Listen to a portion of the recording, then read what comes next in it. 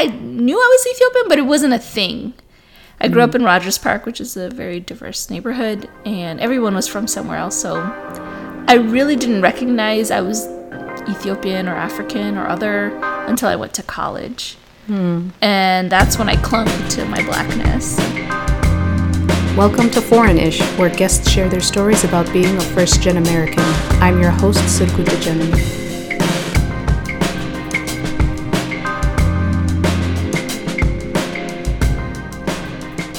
Today I have Yemi Erku, or Yemi for short, or Yums, or Yem, or what name would you prefer? Yemi. Yemi. No, just kidding. That is such a pet peeve of mine, by the way, when Yemi. people are like, I just met, or like, you know, they met me once, they're like, oh, Serkutie, and I'm like, I don't, it's a cringe. So introduce yourself to the audience real quick. Sure. Okay, so I'm Yemi. I go by Yemi. I'm born and raised in Chicago, Rogers Park neighborhood. Woot woot. Woot woot. Let's see. Went to Lincoln Park. I'm going to do the whole spiel. Do it. Went to UW-Madison. Went to Loyola for grad school. I also do work in business. I am a cost manager at a online industrial supplier. But I have many interests. I'm a serial generalist, not an expert in one. Jack of all trades, Jack master of all none. trades, absolutely master of none. Same Z's. So that's me. Awesome. Let's get into it. We're sitting in her new pad. Well, it's not really new. She's had it, but like she's entering this new chapter of her life and setting down fresh roots and all that good stuff. So you just came back from DC, and I was trying to tell you to stay out there because Chicago's kind of stale. How do you feel about that? Why did you come back? Life circumstances, honestly. And also I think I got the fix I needed out of it. Like I felt very stuck and stagnant in Chicago, and more so than usual. And so rather than just take a trip, which usually does the fix, I wanted to try out a city like DC that I've been to many times, but this time I wanted to spend a decent amount, about a month, and in my own space. So I rented an Airbnb, and I loved it. And I could definitely see myself living there, but I love Chicago summertime. And Chicago in the summertime is the best. And when I came back, I felt like, you know, that trip or excursion served its purpose, and I'm actually okay. I just needed my own space. Moving back into my own place, it was something I was excited about, and spending summer in Chicago was a good motivator to come back. Why did you pick DC? Like, why not go to LA or Atlanta or something else? Like, did you know people in DC or? Yeah, I have a few friends there. LA, I know people as well, but it's just never been my vibe. Really? I love LA. DC feels like Midwest, but a little bit more pretentious. And I just loved the diversity, and it's so small, you can walk everywhere. And I know there's Maryland and Virginia, the DMV area, that's vast, but DC proper was really convenient, whereas LA, it's so sprawling, even more so than Chicago, and I'm like, I didn't care for it. Were you just like, because obviously we're Abisha and that's like Abisha Central, were you just like shopping for a husband? Like, let's be real. I was open to it. Yeah. But the trip wasn't specifically to meet someone. It was to like get back to the things I like to do. Like what? Like walk and go to live music events and eat good food and meet new people, go to dance classes. Just like being active and stuff. Yes. Okay. Yeah, that doesn't require like a club and alcohol, to be honest, like the whole nightlife thing. Getting back to the things I enjoy doing, and I'm hopeful that when I do that, I'll find what I'm looking for in general, maybe with a partner or what have you, or friendship or whatever. But yes, that is it wasn't a deciding factor or the motivator for me to try out DC. But I was open to the prospect of meeting new people in general, and just wanted to get back to feeling like my active self. So, I mean, were you looking specifically for like Abisha, or it didn't matter like who was there? Because we've had conversations about how like the dating pool in Chicago is not that great for, you know, young professionals of color and just, you know, the types of people that are here. I mean, like, what were you looking for? And I mean, would Just you say more that's an accurate diversity. description? Yeah. No, I think Chicago is great, particularly if you're white. Like, Yeah. it's heaven. Everything's catered to, you know, that demographic. When you're looking for diversity, particularly like our age bracket, etc., it's just really hard. Everyone's married with children right now in Chicago, or they're just trying to live the Peter Pan life, and be a child forever. DC, I think every city has, you know, my friends from DC say the same thing. Like the same thing I would say about Chicago. Yeah. These men, yeah, they may, you know, have all the accolades and look great, but, you know, they're trying to live, you know, the nightlife style. It's easy access in DC to, like, you know, the party lifestyle. Yeah. So the grass is always greener. So I get that. But it was a motivating factor because, you know, I feel like I've matured out of Chicago. Yeah. But it is a great city. I love the city.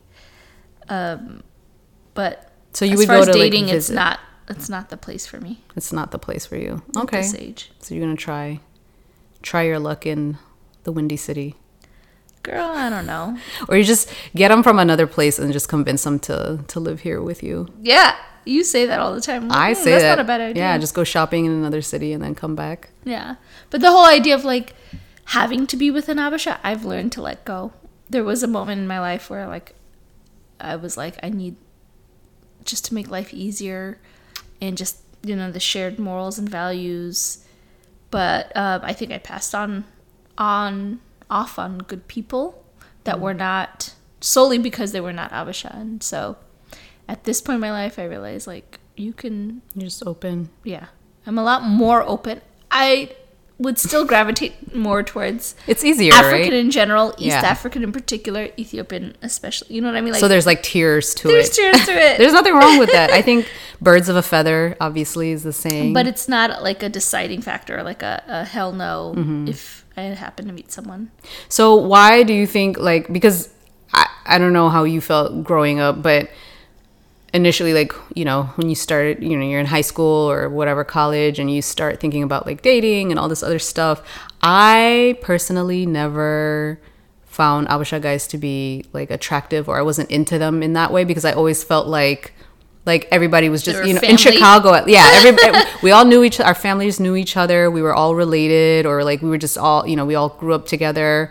Maybe that's different in DC or whatever, but I just always felt like there was some sort of familial connection. So I just never looked at having an Ethiopian partner or whatever. And then, and then, I mean, I think that changed over time. I think in my 20s is when I started thinking like, oh, these They're are not my cousins. Yeah, like maybe I should start looking at them, you know, in a different way. But yeah, early on, first of all, dating in high school, no. Yeah. I didn't do any of that. Like, what? My first boyfriend was in college, but... Yeah, same. And he wasn't Abisha? He was not. Yeah. He was not. But... Was he a neighbor? He was definitely a neighbor. And you know what? He was Somalian. Yeah. Really sweet guy. And...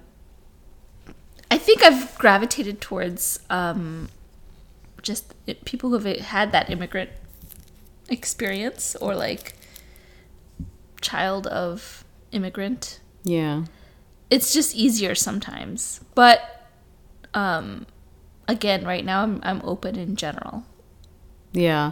Why? I mean, you sound like you had a partner or partners in the past that maybe didn't fit that specific profile. Like maybe they were good, or I don't know, they weren't Abisha, but like, why did you feel Like if everything was going well, why did you feel did you feel pressured, or you just felt like this would, at some point something would go wrong, or like what? I think it was like looking for a feeling of certainty. And also timing plays a big part. I've been in serious relationships, and the one I'm thinking of that was not with an Ethiopian or Habesha was in my 20s. And yeah, I'm old enough, but I'm also like my first real relationship out of college. And so you don't want to enter something freaking out. And I had never dated an Habesha prior to that. So I was like, is this my... It's just like timing, honestly. Like now I look back, like that person was a great guy. I always say he's like the one that got away. But it was meant to be like that. Like timing is everything. And I was meant to have some interesting situations with my peoples. And now I have an open mind. Preference, but still an open mind, yeah. Did you ever feel pressure from your parents to or your family to be with an Habesha person? Or did you feel like that was something that you just figured because that's what you grew up with, that was something that you were supposed to do? I think early on it was more of like, you should be with, more jokingly so. Maybe not. Maybe they were serious. But as time went on, they became way more lenient. And now I think they're just like, whoever you bring, we will love. We just want the grandbabies. If you bring a baby. So I think I'm really lucky in that my parents are really chill in that regard. They're just like, bring some grandchildren. But family in general, it's always a topic. Like, are you being too picky? You're too picky. I'm like, I really am not. Do you ever feel like things might have been easier if, you had and I don't know how you feel, but would you say you had a close Habesha friend group and stuff growing up, or maybe later in life, or maybe you still don't have one? I don't know. How would you? Yeah, I would say I grew up with Ethiopians. My dad ran the community center here in Chicago. And so I did go to after school programs and events and cultural programs. I had family in Chicago, So, but I think we talked about this before where I knew I was Ethiopian, but it wasn't a thing. I grew up in Rogers Park, which is a very diverse neighborhood, and everyone was from somewhere else. So I really didn't recognize I was Ethiopian or African or other until I went to college. And that's when I clung to my blackness and actually thought of myself as Ethiopian, black, African, whatever. But before that, no. What in college, what was the catalyst for you saying aha? Going to a predominantly white school and feeling very out of place. And also, it's Madison. I came from a bigger city. It's just a lot of change. I also was a part of a really great scholarship group through the Posse Foundation. And so there was a network of people there on campus, diverse group of people from Chicago, from LA, and then they added DC. But it was a great experience. And then since then, I kind of clung to it. And when I came back to Chicago, I experienced it through many lenses. So Caribbean, Black American, just Ethiopian. The whole diaspora. Yeah, I experienced all of it, and I like going in between different settings and trying new things. I think the only consistent part is that I'm very black. Blackity black. You might have to edit that out. No, I'm so pro black. That's staying.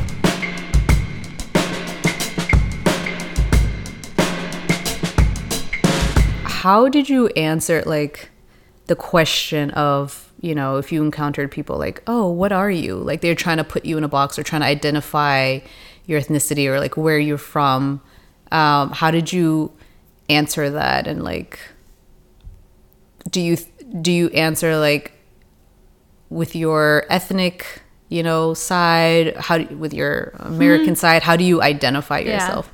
I think it depends on the situation and how they ask that question and who's asking. So amongst another African, I'll just say I'm Ethiopian. Because they get it. Right? Because they get it. And they probably bet it already. Like, they're like, okay. Your face. Yeah. So, but amongst like maybe, a white American, I'd be like, I'm from Chicago. Why? Because the assumption. Oh. Right? You think they're trying to place you? They're trying to place me. And I am actually born and raised here. So I do try to say like I'm American. I'm from here, but I'm of Ethiopian descent. At least when Africans ask me, I say I'm Ethiopian, born and raised here. I try to caveat. Yeah. But when it just depends on the tone, and like when they're trying to place me and it bothers them because they know I'm not from here, but I am from here, it really just depends in my mood. Do I feel like explaining? Do I feel like breaking it down and then talking about, it's in East Africa, Oh, are you guys starving? No. Oh my God. Yes, really but no. Yeah. I used to get like, oh, you're Arab. No, I'd tell them like, oh, I'm Ethiopian. They'd be like, oh, so that's like Egyptian. And I was like, not quite. I feel like also it's like a regional thing. Like if you were in DC, they would talk to you in Amharic. They'd be like, oh, yene konjo. Yeah, they do. But in the Midwest, it was like... I would have people argue with me that I'm not black. Exact. I've had that too. And actually, I had a coworker. We were the only black girls on the team. Ugh. Working in an international global expert department. And our boss, who's Italian American, said to her, how does it feel to only be the only black woman on this team? And she's like, first of all, that's inappropriate. Yemi? That's an inappropriate question. Very inappropriate.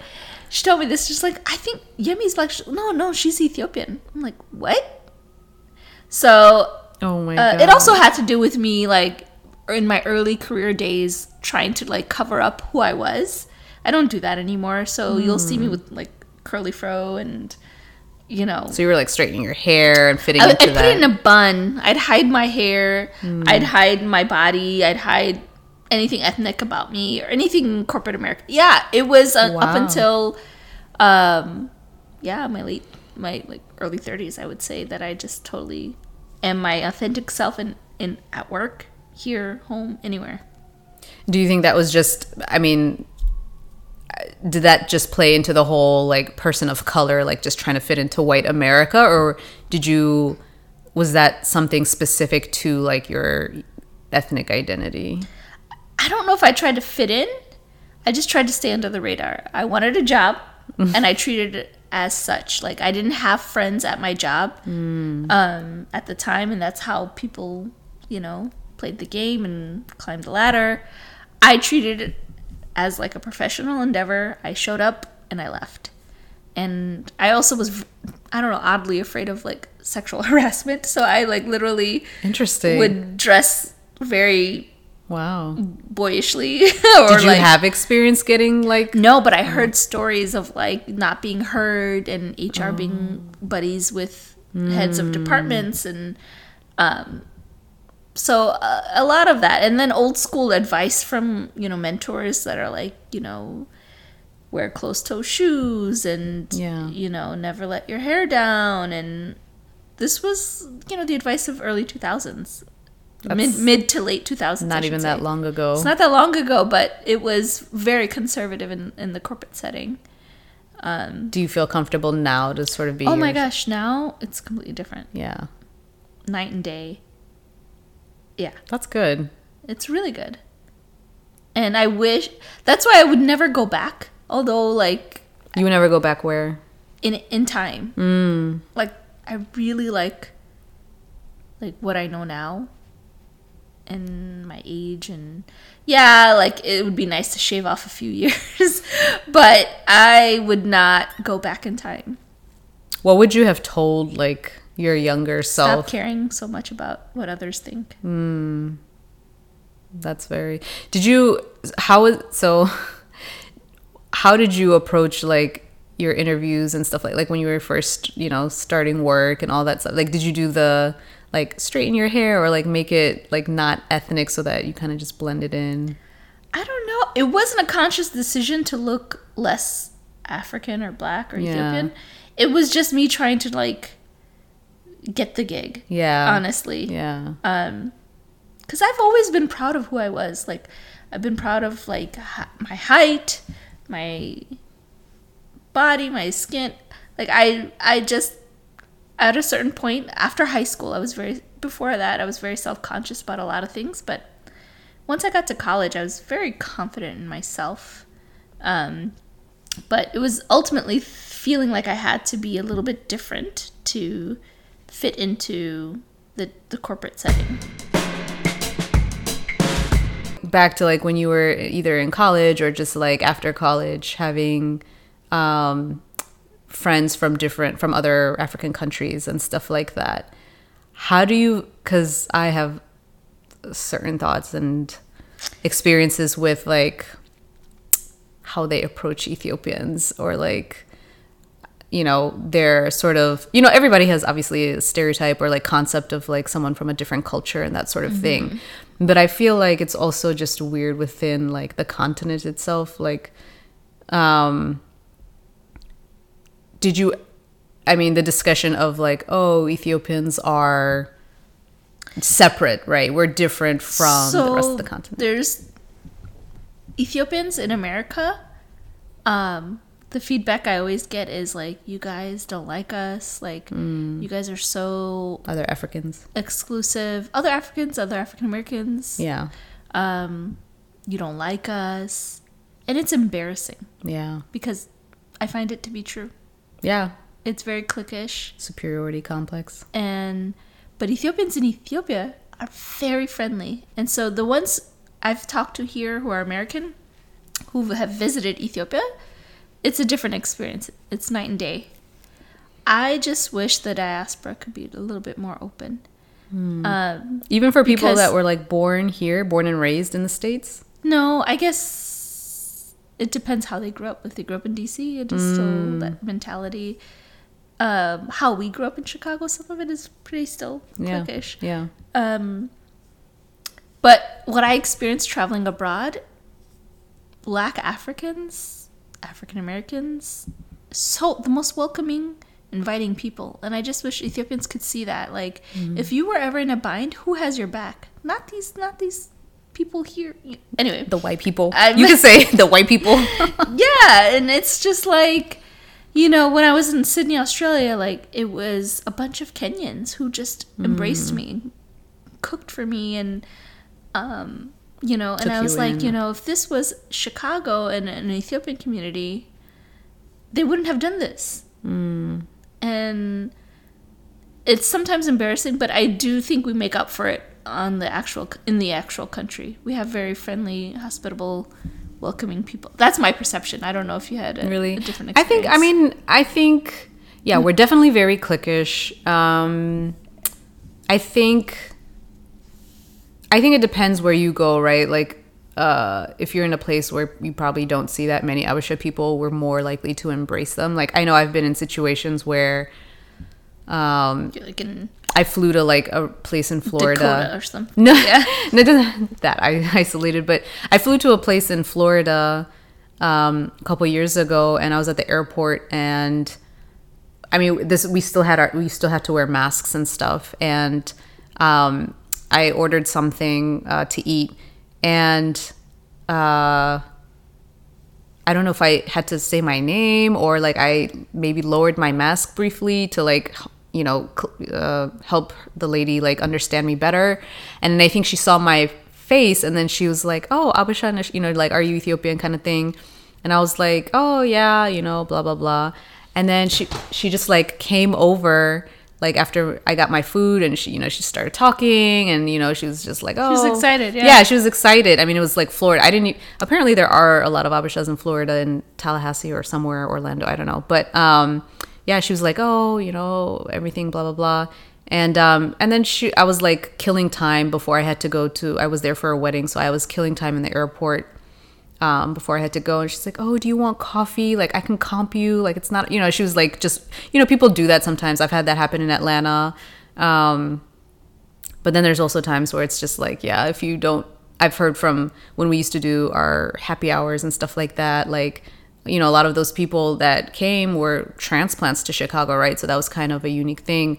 But they were like, yeah, I go to these places and like people are kind of cliquish and that sort of thing. So I think it just depends maybe where you are. I think, people here in the States, the, first gen or the general diaspora can be friendly and stuff. But yeah, I mean, especially like if I was to just go to DC and I didn't know anybody, I probably would feel a little intimidated. It's diverse enough to find people who are open. Yeah, they have a good people on the spectrum of like, I hate to say this word, but like from fob to like adapted. Don't cancel me, people. But so you didn't really pay attention, I guess, to your blackness or Africanness or Ethiopianness like until you got to college. So, and I think I always say that this is kind of like a regional thing because depending on where you grew up, especially like, Chicago, the Ethiopian community is super small compared to like a DC or LA or Minnesota or whatever. I mean, do you think that, with dating or just friendships and just other whatever relationships, like, do you think that would have changed if you were in a city that had a more significant Ethiopian population? I mean, like I said, I think the grass is always greener. I think if I was born and raised in, let's say, DC or Dallas, I think it would be limiting. What I hear is like, oh, it's hard to leave DC. But I hear the same thing about Chicago. Like, it's hard to leave Chicago. So there's less of a population to work with here. But I think, I don't know, I love meeting different people from different backgrounds. Like, I couldn't just hang out with Abishas all day, every day, or one type of friend or group or whatever. Like, that feels very limiting to me. Yeah. And it's kind of scary. Like, the reason I was afraid of DC, and I'm glad I experienced it myself because it was the opposite of what I thought, was because I thought I'd get tied into Christina and like Lidet and Serg and every day doing things for other people who you hardly know. Whereas like I felt like you could do your own thing in DC proper and then seek community out when you need. Yeah, I get that. In Chicago, because I'm born and raised here, it's the same thing for explants. Like transplants, when they come in to this, I was like, interesting. Transplants. You can live an isolated life here without dealing with any other Abisha, or same with any other immigrant community. You can do your own thing in the West Loop or downtown. Be anonymous. And be, anonymous for years. And so, but because we're born and raised here, it's a little bit different. And we're maybe jaded. But going to DC served its purpose in that, like, I feel really reinvigorated. And, I've done a lot of work to make sure that people in my life have the right energy to be. So, like, having, a million friends is not my thing. It's like, quality over quantity. Yeah. So when I come back to Chicago, I feel good. I feel good with the people I interact with. It doesn't feel forced. I'm not exhausted. And I also have boundaries. Key. This is major key. Major key. Like, I know if I don't want to do something, me forcing myself to do it will not be good for anyone involved. So why don't I just say, like, no? And it's very hard for me to say no. I think that's an Abisha thing too. Yeah. Yulunta. Yeah. It's we spend our whole lives, the one life we have, caring so much about what other people think or do. And I'm slowly, like, relinquishing it. Yeah, I'm not being an asshole or anything. I still think I'm kind and caring, but... You're all right. And all that jazz. But I'm just doing a lot more things for myself right now. That's good. I mean, you were... So, I guess I want to ask you about... Obviously, because your dad was a major figure in the Ethiopian community here in Chicago, being the executive director for the association for like over 30 years.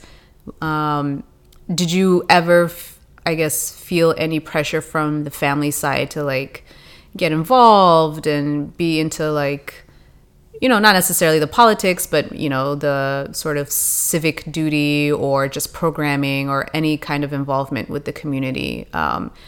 Not necessarily as a child, but like, you know, once you graduate and become an adult, like to give back to the community and that kind of stuff. Did you ever feel pressure, or how did you feel about, what was it like, I guess, let's start there, having your dad be this sort of key figure?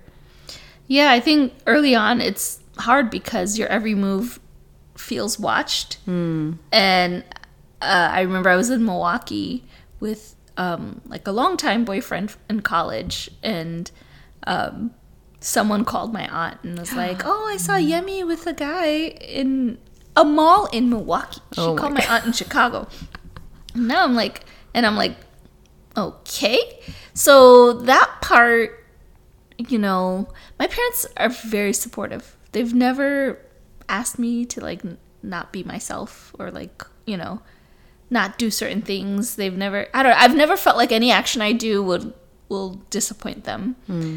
Even if it's not the right action, and even if I make mistakes. So I'm grateful in that sense. But in my 20s, I just didn't want to like shame people. So I felt like I was very hiding who I was. And now I'm like my full self in any setting, in most settings, I would say. So I felt like in my 20s, there was pressure to be a certain way. But now I don't feel it. And it didn't really come from the family. It was just the community in general. Like how I said, it would just get back to them. But I knew whatever got back to them, no matter what, you know, I was, you know, when you have family and friends that love you, you know, unconditionally, like whatever you do, it's fine. So it feels good to. Are you laughing at me? No, this is I'm great. No. This is really good, because I always wondered, like, dang, like, you know, your dad is so famous. Like, even in Ethiopia recently, he went back, and, you know, with the new government, it's, you know, he was doing speech and he has his organization. So I was just like, dang, you know, I don't know how it would have felt to like live under that. He might just like shake his head when I'm like clueless about certain news and political things. He has his lane. My mom has her lane. I have my lane. We come together, and somehow we're very different people. Yeah. But I didn't feel pressure to be like them or to be like my dad. And, That's good. And it came naturally early on, and then I kind of pulled back a little bit, and I do other things in my own way. Mm-hmm. Why did you pull back? Good question. Was it? I think it's just a natural ebb and flow. I think I'll get back to my civic duties and like outwardly giving my time and effort and volunteering and organizing. I think you do that for several years. You get burned out. You take a step back. I think I'm good on an individual basis. I think there are things I do. But as far as like a community organizing, what I used to do we created the auxiliary board, and I was on the board for Posse Foundation and all that. I'll find my way back in my own style, but I did take a step back to focus on life. Yeah, focus on you. Mm-hmm. Yeah. Do you think that, I mean, I think with any culture, not specific to ours, but it can be a little, I don't want to say draining because it has a negative connotation, but I think it can be like, we're very passionate people. Mm-hmm. And I think we can get pulled in a lot of directions and get caught up in a lot of, you know, as people who grew up here, born and raised here, you want to kind of, I think the focus is a lot on, you know, how to support the community here and facilitate the culture and doing all that stuff. But then, you know, as things evolve or happen back home and, you know, certain activities go which way or the discourse becomes a certain way, like, did you just want to stay away from that? Or were you fearful of like, you know, did you just have strong opinions and you didn't want to? Or was it was it really just to focus on yourself? Like, did that ever come into play? Like politics interfering with your involvement with the local community here? I would, if you asked me like a few years ago, I'd say no. I'm born and raised here, so I don't have like any affiliation. It wasn't until I went to Minnesota for college Africa Night where like I realized the division there was amongst the same people. Honestly, I'm so sorry, but the same people. Yeah. From the outside looking in, it just feels very ridiculous. And I had to call my parents. I'm like, so I know we're Ethiopian, but what are we? What ethnic group? What ethnic group? And it's such a sad question. And then I saw it spreading into Chicago after college. And people will be like, oh, so where you're from? I'm like, I mean, I'm Ethiopian. And I know this is another Ethiopian asking me, so I'm just being facetious, like, you're being diplomatic. I'm being, difficult. And, I have no skin in the game because you could have told me I'm blue. Like that's my ethnic group, purple. And now we are like subscribing to these things that don't matter because we're all fucking mixed. And it's just really sad. I just feel like people are divided, and I do feel like I've, lost touch with, people I considered friends for various reasons, but it's just kind of sad because we're falling into what the West would like, which is to create division and tension amongst the same people who should be united. Do you think that's a Western thing, though? I feel like with, it could be that, but also, within our culture, we tend to have grievances and, everybody's always playing victim. And, there are a lot of valid concerns and things like that are brought up. But I think I always play this back, nature versus nurture. Or just any politician that comes in the game starts off great. Yeah. And then they end up failing. Doing the same stuff. Doing the same thing, corruption, all that stuff. And so I always wonder, like, hey, if I had the best of intentions and I tried to enter a position of power, will I inevitably change? And I've come to the conclusion that probably yes. Because time and time again, all these, like, democratically elected leaders, not all of them in Africa, but definitely not. But people that come in with such praise end up leaving, or never leaving, actually. Just staying on until they pass as president or leader of a nation. So that part is like anybody with any kind of power, I guess it gets to their head. And they say, like, you should know your history so it doesn't repeat. But we know it, and it keeps repeating. It keeps repeating. So, girl, I don't know. Would you ever, I know you talked about, like, coming back to Chicago and doing stuff here, but would you ever, have you considered, or would you ever consider, like, moving to Ethiopia, where your family's from, and, like, setting, not maybe temporarily or long-term, like, setting up roots there and working and living there? I would love that. I would love, if I ever had a family, to raise children partially there and here. Or at least in their formidable years to spend some time there. I think trying to do business or anything like that would eat me up alive. I don't think I'd survive or have the... It is tough. the wherewithal to, like, look the other way and deal with stuff.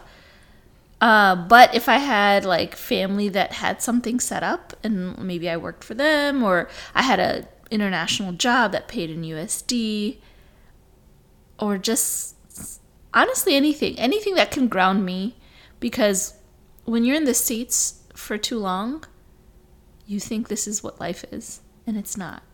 And then you go back, yes, it's chaotic, but you realize, like, what life is all about. And then you come back into this whole, like, 9 to 5, work till you're 65 mentality, and you think that's normal again. So I think for me, I need to like step out of whatever reality I'm in for a bit every now and then, because life is so big and vast. And so once you start thinking this is it, I think it's time to change things up. So did you ever feel like when you traveled to Ethiopia or when you were here, like, you know, did you feel ethnic enough or like Ethiopian enough? Like if you traveled to Ethiopia. Never enough. Or here. Never enough of either. And I've learned to accept that. Really? I'm not American enough. I am not Black enough. I am not Ethiopian enough. I am not African enough. You're not enough, but there's enough of us where we fit. And also I fit in every setting. I can go to any setting and somewhat, you know, feel a community, which I think is a blessing. Like, I'm not limited to just one community. I think it's so cool. Yeah, you can. And I love people in many different types of communities. And I'm not subjected to just stay with one type of people all the time. Do you ever think about, like, when you're going about your, you know, thinking about your career or, you know, your just what you're achieving in life, and do you ever feel pressure as someone who was born and raised in the States and knowing the history of, you know, your parents coming over and, you know, kind of starting over? Have you ever felt pressure to succeed or like achieve certain milestones that you think that, you know, they expect you to achieve? Not just because you're, you know, a regular person here living in the world, but like specifically because of the immigrant, you know, background that your family has. I would say I used to feel pressure to do more constantly. And like my friends and family would remind me, like, you're doing what you need to do. Like, you're doing good. Like, I just never felt like it was enough. There's just so much in the world, so much to do, so much, you know, our parents have done for us, etc. But ultimately, I got over that. Like, when you say do more, what do you mean? I was thinking, like, I can create greater impact. So creating organizations and, like, specific to your changing heritage or in general? I always try to find a connecting thread between all of my communities. Chicago, Ethiopia, I never could figure out, like, what I could do. Also, there's a lot of pressure to find, like, your one and true calling. That's a whole other conversation. Like, just so much pressure. And I always share this talk. It's like a Sunday, I forgot what it was called, but something by Oprah, where Brene Brown was talking about, like, following your curiosity. And there's so many, like, great people who have done just that and never thought they would be where they're at. So you don't wake up saying, like, I want to be this. It was like a long, windy road of following your curiosity to get there. There are people who are like, I always wanted to be a writer or a teacher or this and that. That's great, but that was never me. And I just felt like this sinking feeling every time. Like, I felt like I don't know my passion. I don't know my true calling. Like, it just made me feel worse. Especially when people always talk to that, like, you should just follow it. I'm like, what is it? So I call it like a quarter life crisis. I think around 25, 26 I was freaking out. It's so funny. And I let it all go. How did you do that? Or what was the catalyst for you just saying, like, forget it, like, let me just live? Because I was actually accomplishing things, but it wasn't good enough for me. Like, I had finished grad school. I had, like, got my place. I had done these things, but it wasn't... I realized, like, humans are just never satisfied. Like, and that you have one life. Yeah. And you really have to enjoy the good, the bad, the shit, like, all of it. You have to just, like, live it. And so... I tell you all the time, like, I don't believe in delayed happiness. Like, once I get here, then I can be happy. Like, you really have to enjoy the journey. Otherwise, you're doing it wrong. Yeah. In my opinion. Yeah, for sure. I think that definitely, I mean, I think about this all the time, even now, about like, you know, our parents sacrifice so much, and then that peer pressure to like succeed, and just like thinking that you're failing, and like, oh my god, you know, they traveled like so many thousands of miles just to work, though. And you know, for us to like, you know, be millennials who are, what you represent is already a success, to them. Do you get what I'm saying? So it's just perspective. It's just like, you know, you see a picture and you're like, ugh, I don't like it. But 10 years from now, you're like, oh my God, look how great I look. You know? That's a silly example. But, you know, when I think of I even remember like starting grad school and thinking I was too old. Like, girl, I know. I just finished. I think I finished in 2017. And I thought, when I started, I was like, what's the purpose? Like, I'm just, it's so silly. And now I just know that like, wisdom tells you that everything will pass, but also that like you should really enjoy this moment, because 10 years from now you're gonna wish you were in this moment. You know? It's like the goalpost is always moving, but then you don't realize like how much you've achieved already. That's interesting.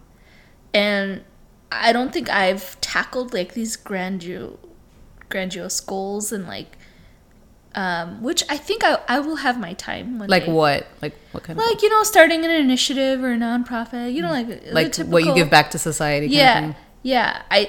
I've been focusing on like one-on-one relationships, which is where I feel like I thrive the most and more comfortable, and where I have the most impact. So like if I can change a few individuals' perspective on things, that's better than like, you know, mediocrely like trying to, I don't know, transform a community, but not actually doing anything. It's more like ego, you know? I'm very conscious of that too. Like, I'm not trying to do things, like performative things that are for the greater. Like, if I can impact my family or the people around me, I think that's also good. And it's okay. I find that a lot of, I'll leave it there. That's good. So that you would say that's your philosophy on life, is to... My philosophy in life is that every decision you made was the right one. And you are exactly where you're supposed to be right now. And be okay with that. Like, be at peace with that. And actually let it comfort you. Even if your family is... Even if you're in disarray and you're like crying every night or whatever it is. Like, you know, life is... It's hard. It's hoard. Hoard. Your ancestors are still proud of you. It's hoard. So, just try your best. You know, you don't have great moments all the time, but that's okay. But you are where you're supposed to be. There is no like if, should, could, would. Like, that's just torture. Don't do that. For sure. Well, Yemi, thank you so much for chatting with me today. This was my first episode, and just getting a peek into what it's like to growing up as a first gen here in America. And I definitely hope to have you back on the show again to talk about many other things. So thank you so much. Yes, you're welcome. I was so excited. So thank you for having me. That's my guest, Yemi Erku. Foreignish is produced by me, the host. Our theme is Man vs. Self, the Eric Jackson remix instrumental by Paradox Hip Hop. You can learn more about this show and our guests on our social media at Foreignish. Thanks for listening. Hope you'll join us next time.